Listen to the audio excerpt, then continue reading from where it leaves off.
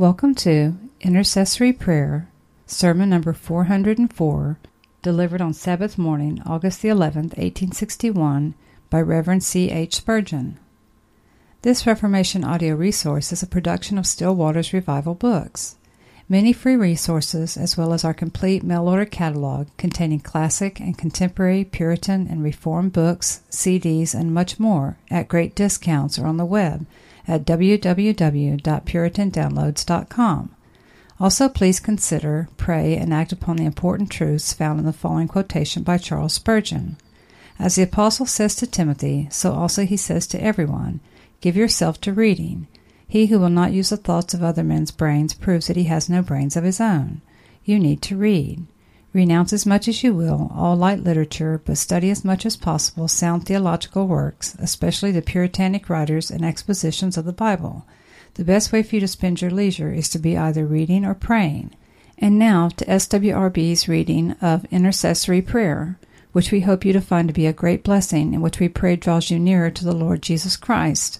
For he is the way, the truth, and the life, and no man cometh unto the Father but by him. John 14, verse 6. As read by Lori L. Parker.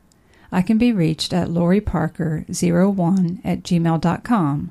That's LORI Parker01@gmail.com. And the Lord turned the captivity of Job when he prayed for his friends. Job 42, verse 10. The Lord turned the captivity of Job. So then, our longest sorrows have a close, and there is a bottom to the profoundest depths of our misery. Our winter shall not frown forever. Summer shall soon smile. The tide shall not eternally ebb out. The floods retrace their march. The night shall not hang its darkness forever over our souls. The sun shall yet arise with healing beneath his wings. The Lord turned again the captivity of Job. Our sorrows shall have an end when God has gotten his end in them. The ends in the case of Job were these, that Satan might be defeated, foiled with his own weapons, blasted in his hopes when he had everything his own way. God, at Satan's challenge, had stretched forth his hand and touched Job in his bone and in his flesh, and yet the tempter could not prevail against him, but received his rebuff in these conquering words, Though he slay me, yet will I trust in him. When Satan is defeated, then shall the battle cease. The Lord aimed also at the trial of Job's faith. Many weights were hung upon this palm tree, but it still grew uprightly. The fire had been fierce enough, the gold was undiminished, and only the dross was consumed. Another purpose the Lord had was his own glory, and God was glorified abundantly.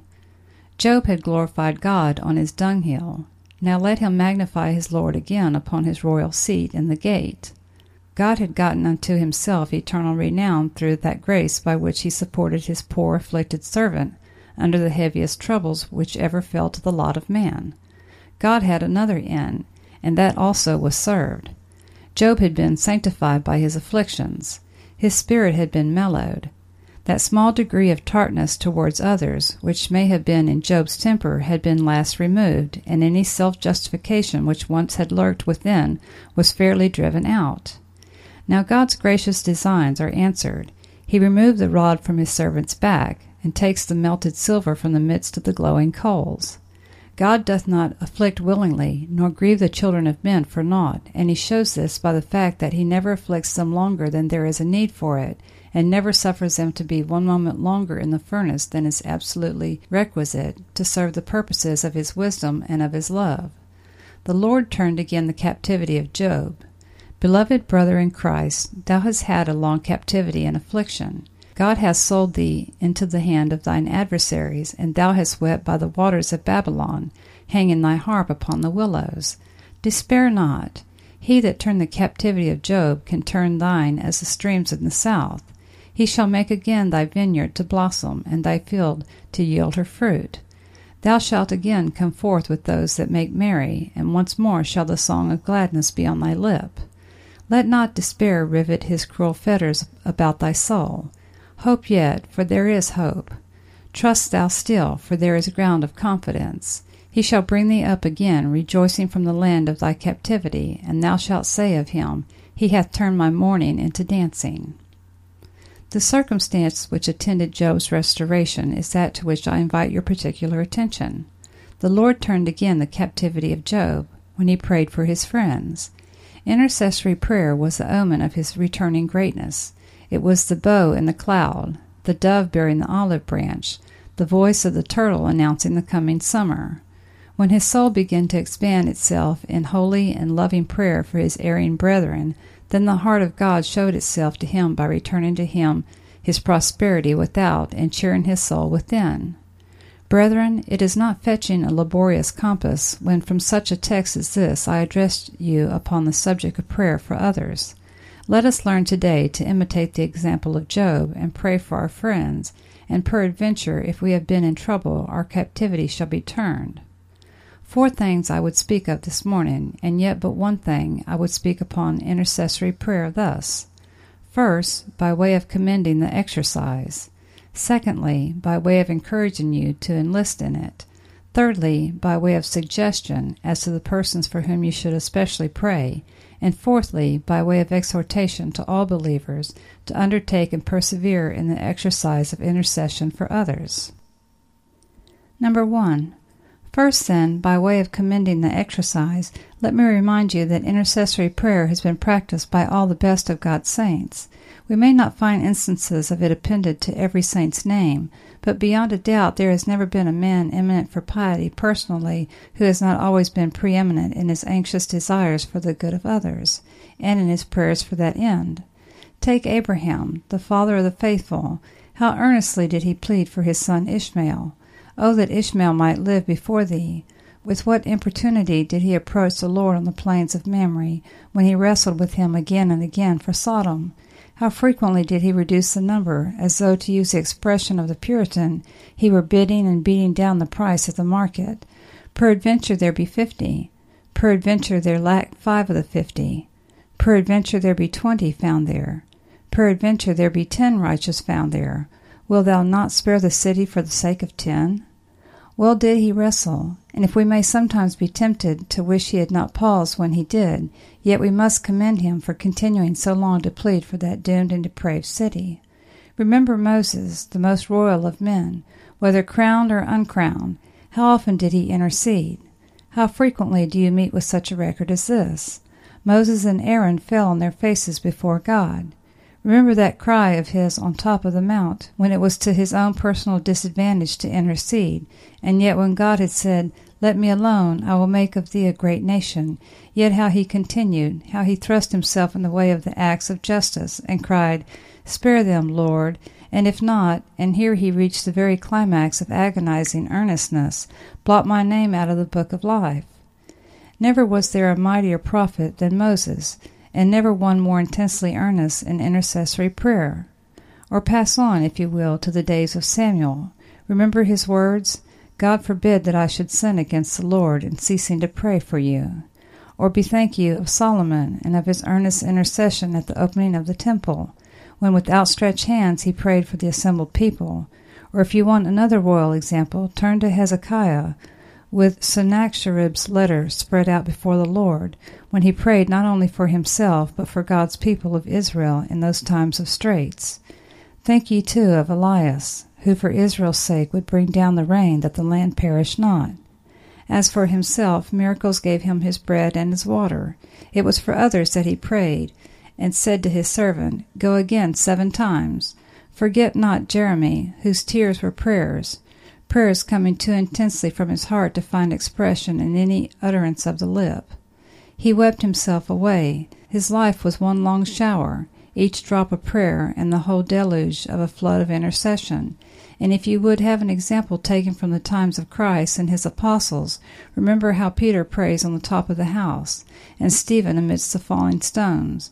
Or think you, if you will, of Paul, of whom even more than others it could be said that he never ceased to remember the saints in his prayers, making mention of you daily in my prayers, stopping in the very midst of the epistle and saying, "For which cause I bow my knee unto the God and Father of our Lord Jesus Christ."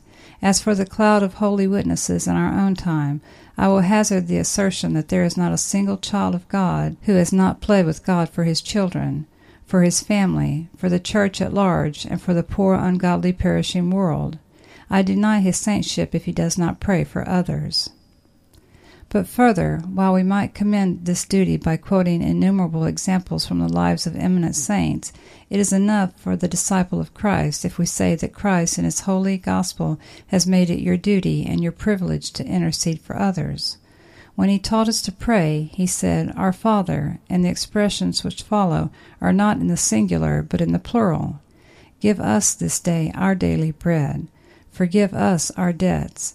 Lead us not into temptation, evidently intending to set forth that none of us are to pray for ourselves alone, that while we may have sometimes prayers so bitter that they must be personal like the Saviour's own, Father, if it be possible, let this cup pass from me, yet as a rule our prayers should be public prayers, though offered in private, and even in secret we should not forget the church of the living God. By the mouth of Paul, how frequently does the Holy Ghost exhort us to pray for ministers? Brethren, says Paul, pray for us, and then after exhorting them to offer prayers and supplications for all classes and conditions of men, he adds, and for us also that we may have boldness to speak as we ought to speak.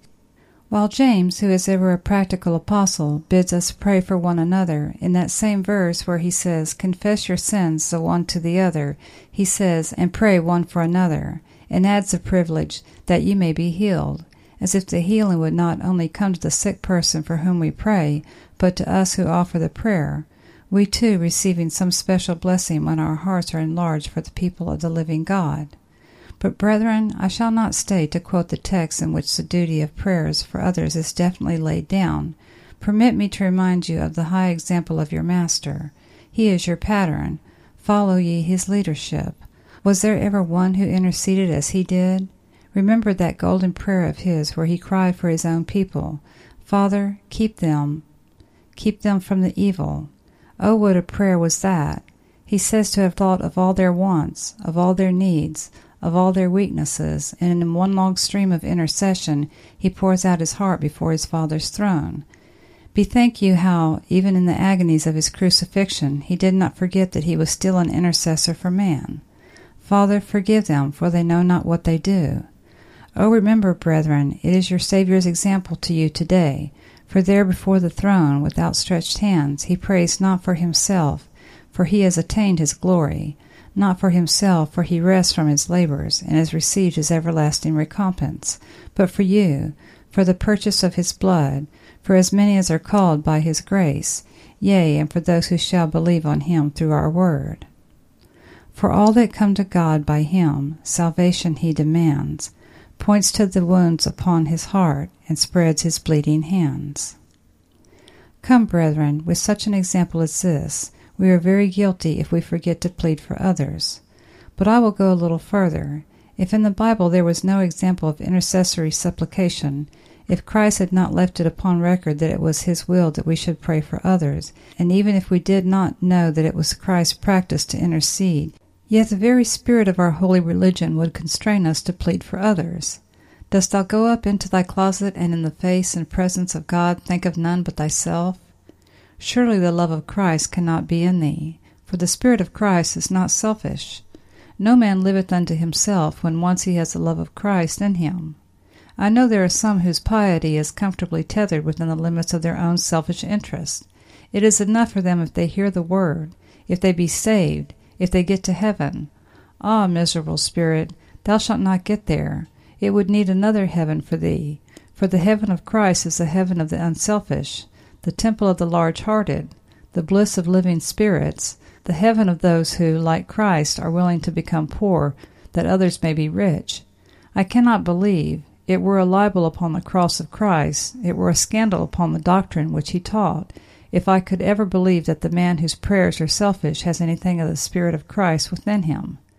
Brethren, I commend intercessory prayer, because it opens man's soul, gives a healthy play to his sympathies, constrains him to feel that he is not everybody, and that this wide world and this great universe were not after all made that he might be its petty lord, that everything might bend to his will, and all creatures crouch at his feet. It does him good, I say, to make him know that the cross was not uplifted alone for him, for its far-reaching arms were meant to drop with benedictions upon millions of the human race. Thou lean and hungry worshipper of self, This is an exercise which would make another man of thee, a man more like the Son of Man, and less like Nabal the churl. But again I commend the blessed privilege of intercession, because of its sweet brotherly nature.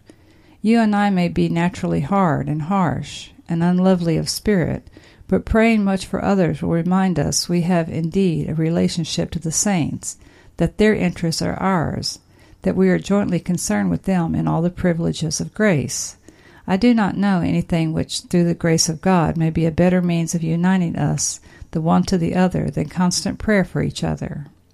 You cannot harbor enmity in your soul against your brother after you have learned to pray for him. If he hath done you ill, when you have taken that ill to the mercy seat and prayed over it, you must forgive.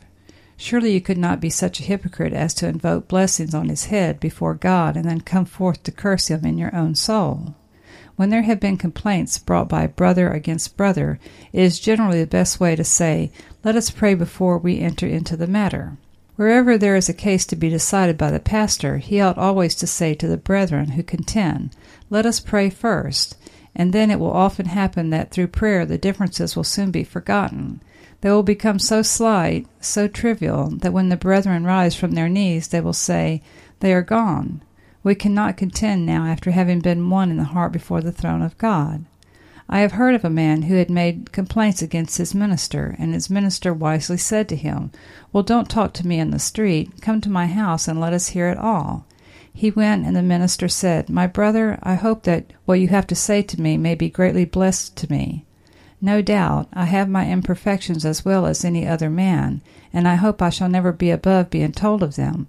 But in order that what you have to say to me may be blessed to me, let us kneel down and pray together."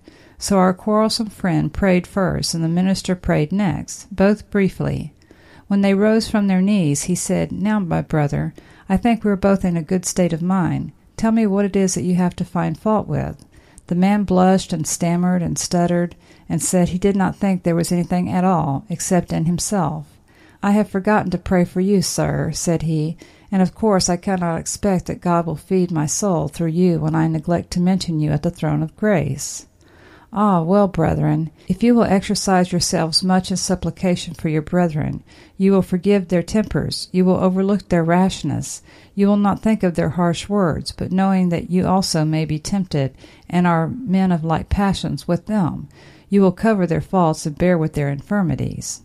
Shall I need to say more in commendation of intercessory prayer, except it be this, that it seems to me that when God gives any man much grace, it must be with the design that he may use it for the rest of the family. I would compare you, who have near communion with God, to courtiers in the king's palace. What do courtiers do? Do they not avail themselves of their influence at court to take the petitions of their friends and present them where they can be heard? This is what we call patronage, a thing with which many find fault, when it is used for political ends. But there is a kind of heavenly patronage which you ought to use right diligently. I ask you to use it on my behalf. When it is well with you, then think of me. I pray you use it on the behalf of the poor, the sick, the afflicted, the tempted, the tried, the desponding, the despairing. When thou hast the king's ear, speak to him for us. When thou art permitted to come very near to his throne, and he saith to thee, Ask, and I will give thee what thou wilt.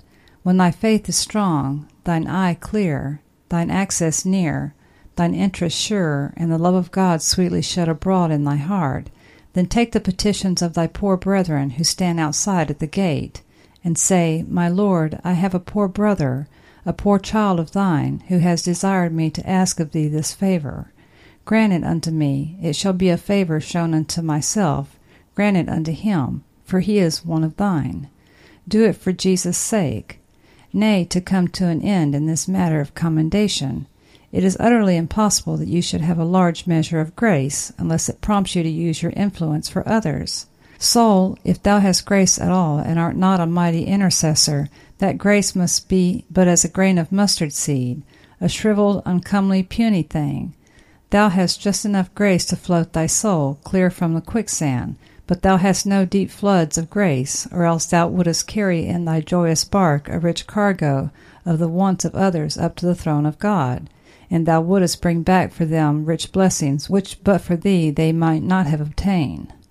If thou be like an angel with thy foot upon the golden ladder which reaches to heaven, if thou art ascending and descending, know that thou wilt ascend with others' prayers and descend with others' blessings, for it is impossible for a full-grown saint to live or to pray for himself alone. Thus much on commendation. Number 2. We turn to our second point and endeavor to say something by way of encouragement, that you may cheerfully offer intercessory supplications. First, remember that intercessory prayer is the sweetest prayer God ever hears. Do not question it, for the prayer of Christ is of this character. In all the incense which now our great high priest puts into the censer, there is not a single grain that is for himself.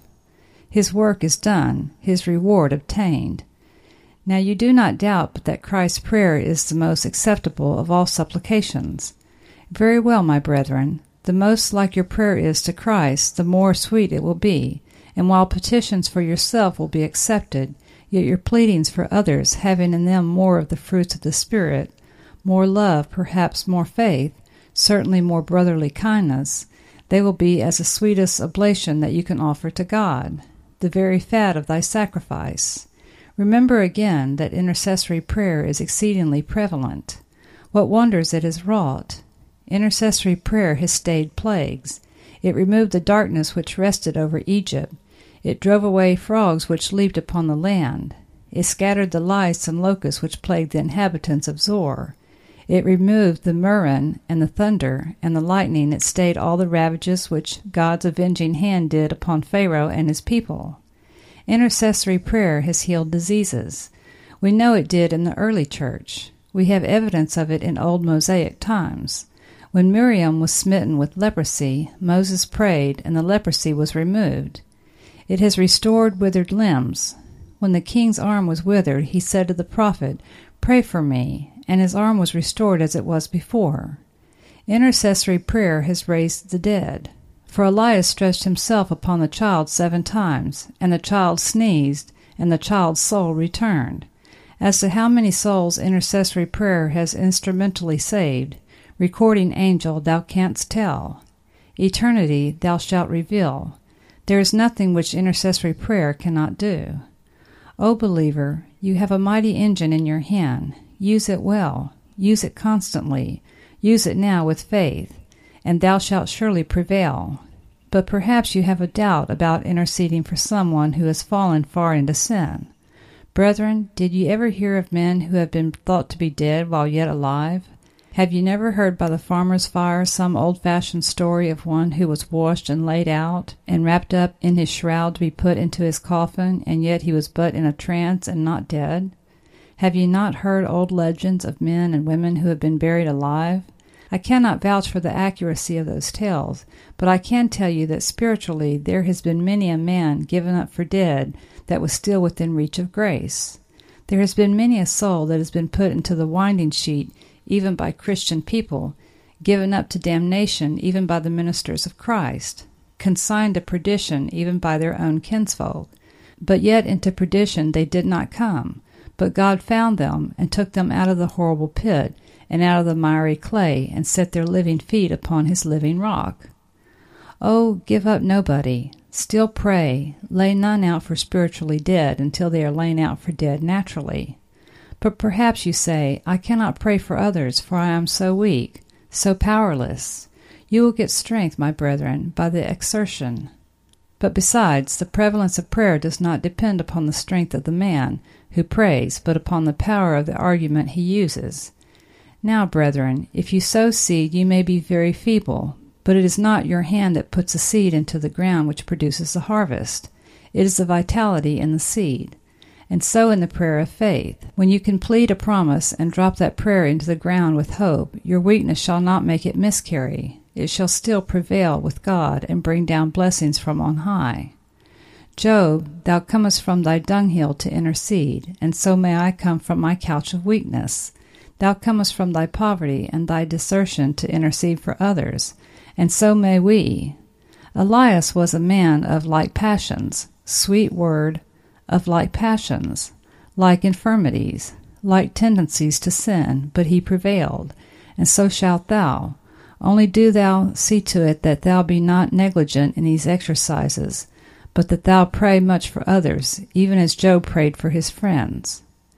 Now that the air is very hot, and the atmosphere heavy and becalmed, our friends find it difficult to listen, more difficult even than the speaker finds it to preach.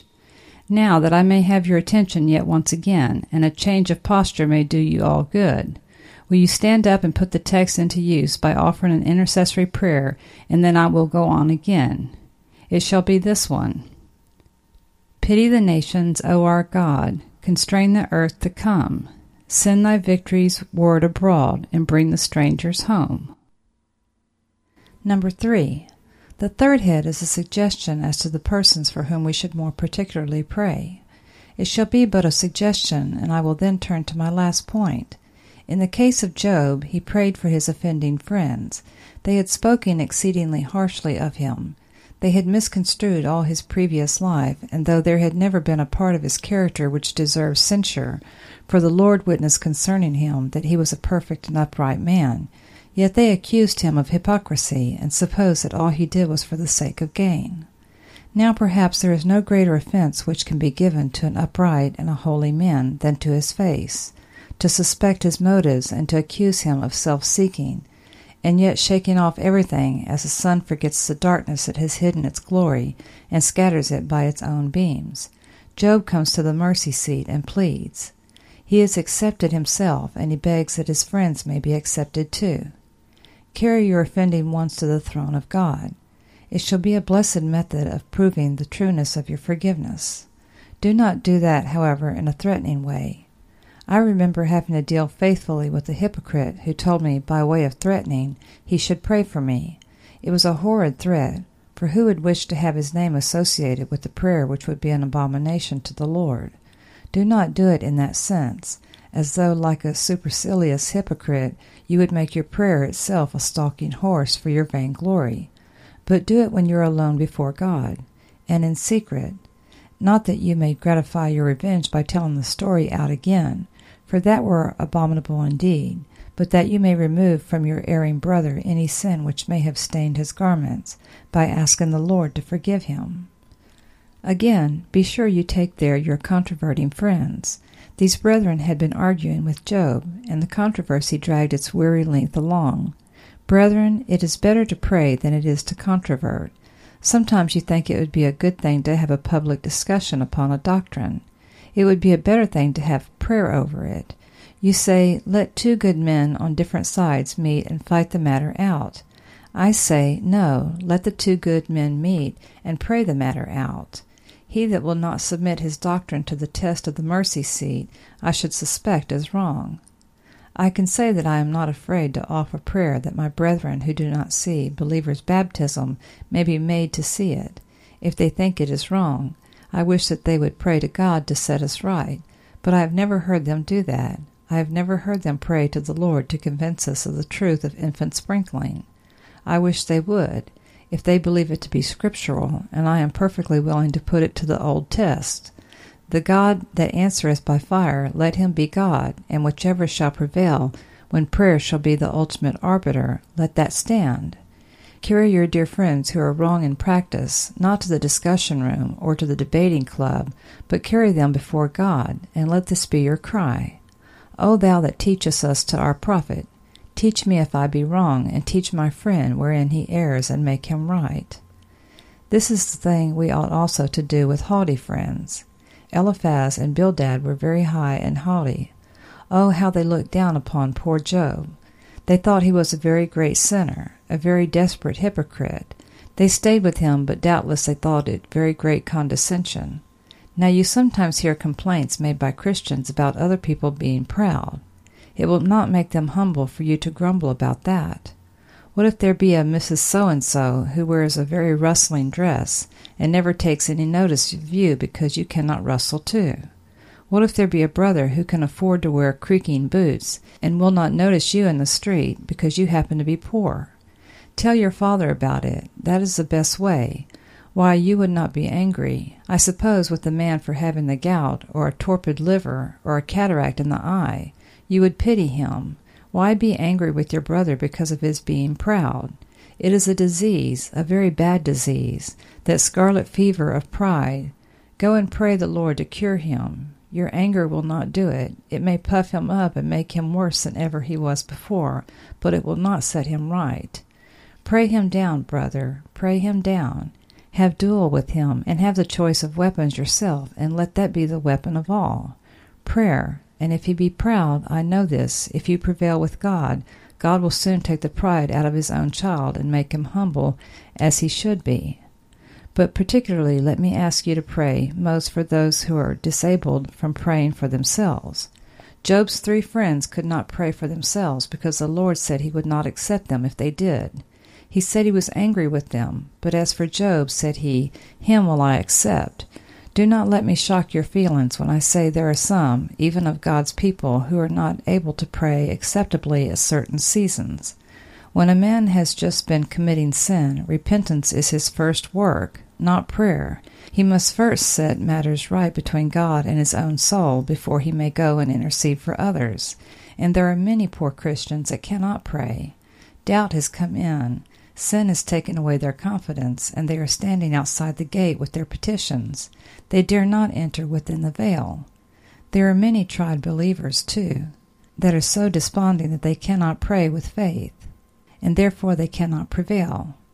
My dear brethren, if you can pray, take their sins into court with you, and when you have had your own hearing, then say, But my Lord, inasmuch as thou hast honored me, and made me to eat of thy bread, and drink from thy cup, hear me for thy poor people who are just now denied the light of thy countenance.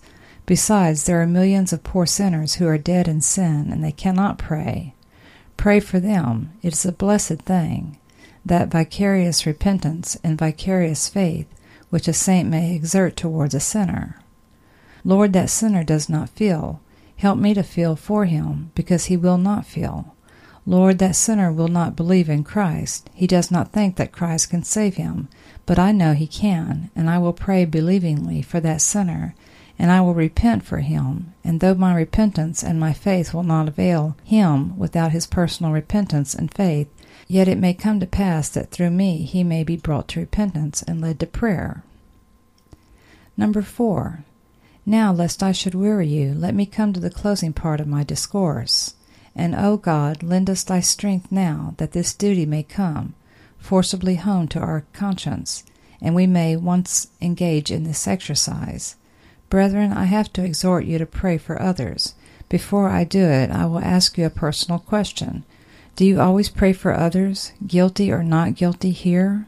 Do you think you have taken the case of your children, your church, your neighborhood, and the ungodly world before God as you ought to have done? If you have, I have not, for I stand here a chief culprit before the Master to make confession of the sin, and while I shall exhort you to practice what is undoubtedly a noble privilege, I shall be most of all exhorting myself.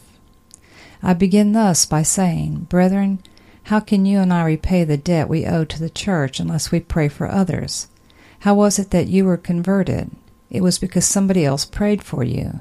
I, in tracing back my own conversion, cannot fail to impute it, through God's Spirit, to the prayers of my mother. I believe that the Lord heard her earnest cries when I knew not that her soul was exercised about me. There are many of you that were prayed for when you were asleep in your cradles as unconscious infants. Your mother's liquid prayers fell hot upon your infant brows, and gave you what was a true christening while you were still but little ones. There are husbands here who owe their conversion to their wives' prayers, brothers who must acknowledge that it was the sisters' pleading, children who must confess that their Sabbath school teachers were wont to pray for them. Now if by others' prayers you and I were brought to Christ, how can we repay this Christian kindness but by pleading for others? He who has not a man to pray for him may write himself down a hopeless character. During one of the revivals in America, a young man was going to see the minister, but he did not because the minister had avoided him with considerable coldness. A remark was made to the minister upon what he had done, and he said, Well, I did not want to see him. I knew he had only come to mock and scoff. What should I see him for? You did not know him as well as I do, or else you would have done the same. A day or two after, there was a public meeting, where the preaching of the word was to be carried on in the hope that the revival might be continued. A young man who had been lately converted through the prayers of another young man was riding to the worship on his horse, and as he was riding along he was overtaken by our young friend, whom the minister thought so godless. He said to him, "Where are you going today, William?" "Well, I'm going to the meeting, and I hear that you have been converted." "I thank God, I have been brought to a knowledge of the truth," he answered. "Oh," said the other, "I shall never be. I wish I might." His friend was surprised to hear him, whom the minister thought to be so hard, say that, and he said, "But why cannot you be converted?" "Why," said the other, "you know you were converted through the prayers of Mr. K." "Yes, so I was." "Ah," said the other, "there is nobody to pray for me. They have all given me up long ago." "Why," said his friend, "it is very singular, but Mr. K., who prayed for me, has been praying for you too. We were together last night, and I heard him." The other threw himself back in his saddle, and seemed as if he would fall from his horse with surprise. "Is that true?" said he. "Yes, it is." "Then blessed be God, there is hope for me now, and if he has prayed for me, that gives me a reason why I should now pray believingly for myself."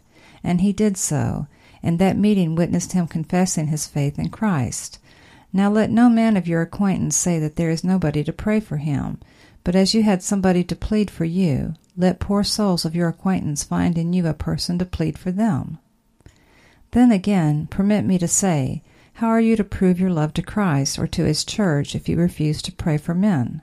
We know that we have passed from death unto life because we love the brethren. If we do not love the brethren, we are still dead. I will aver no man loves the brethren who does not pray for them. What? It is the very least thing you can do, and if you do not perform the least, you certainly will fail in the greater. You do not love the brethren unless you pray for them, and then it follows you are dead in trespasses and sins. Let me ask you again, how is it that you hope to get your own prayers answered if you never plead for others? Will not the Lord say, "Selfish wretch, thou art always knocking at my door, but it is always to cry for thine own welfare and never for another's sins, inasmuch as thou hast never asked for a blessing for one of the least of these my brethren, neither will I give a blessing to thee. Thou lovest not the saints, thou lovest not thy fellow man. How canst thou love me, whom thou hast not seen, and how shall I love thee and give thee the blessing which thou askest at my hands? Brethren, again I say I would earnestly exhort you to intercede for others.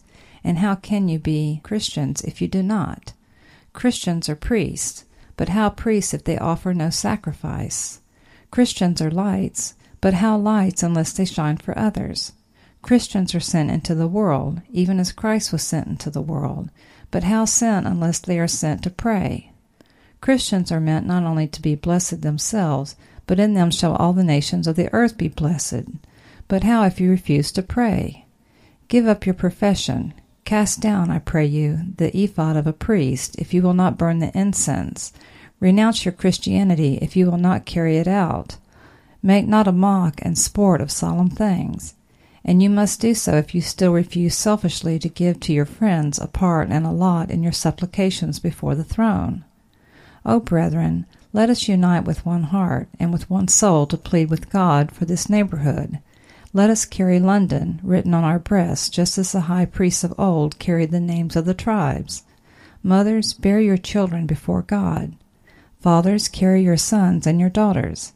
Men and brethren, let us take a wicked world and the dark places thereof, which are full of the habitations of cruelty. Let us cry aloud, and keep no silence, and give to the Lord no rest till he establish and make his church a praise in the earth. Wake, ye watchmen, upon Zion's walls, and renew your shouts. Wake, ye favorites of heaven, and renew your prayers. The cloud hangs above you. It is yours to draw down its sacred floors in genial showers by earnest prayers. God hath put high up in the mountains of his promise springs of love. It is yours to bring them down by the divine channel of your intense supplications. Do it, I pray you, lest inasmuch as you have shut your bowels of compassion and have refused to plead with God for the conversion of others, he should say in his wrath, These are not my children, they have not my spirit. They are not partakers of my love, neither shall they enter into my rest. Why, there are some of you that have not prayed for others for months. I am afraid except it be at a prayer meeting. You know what your night prayers are. It is, Lord, take care of my family. You know how some farmers pray, Lord, send fair weather in this part of the country.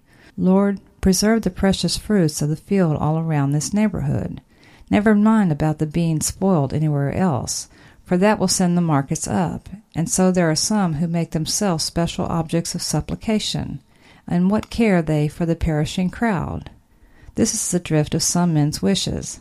Lord, bless the church, but don't send another minister into our neighborhood, lest he should take our congregations from us. Lord, send laborers into the vineyard, but do not send them into our corner, lest they should take any of our glory from us. That is a kind of supplication. Let us have done with such. Let us be Christians.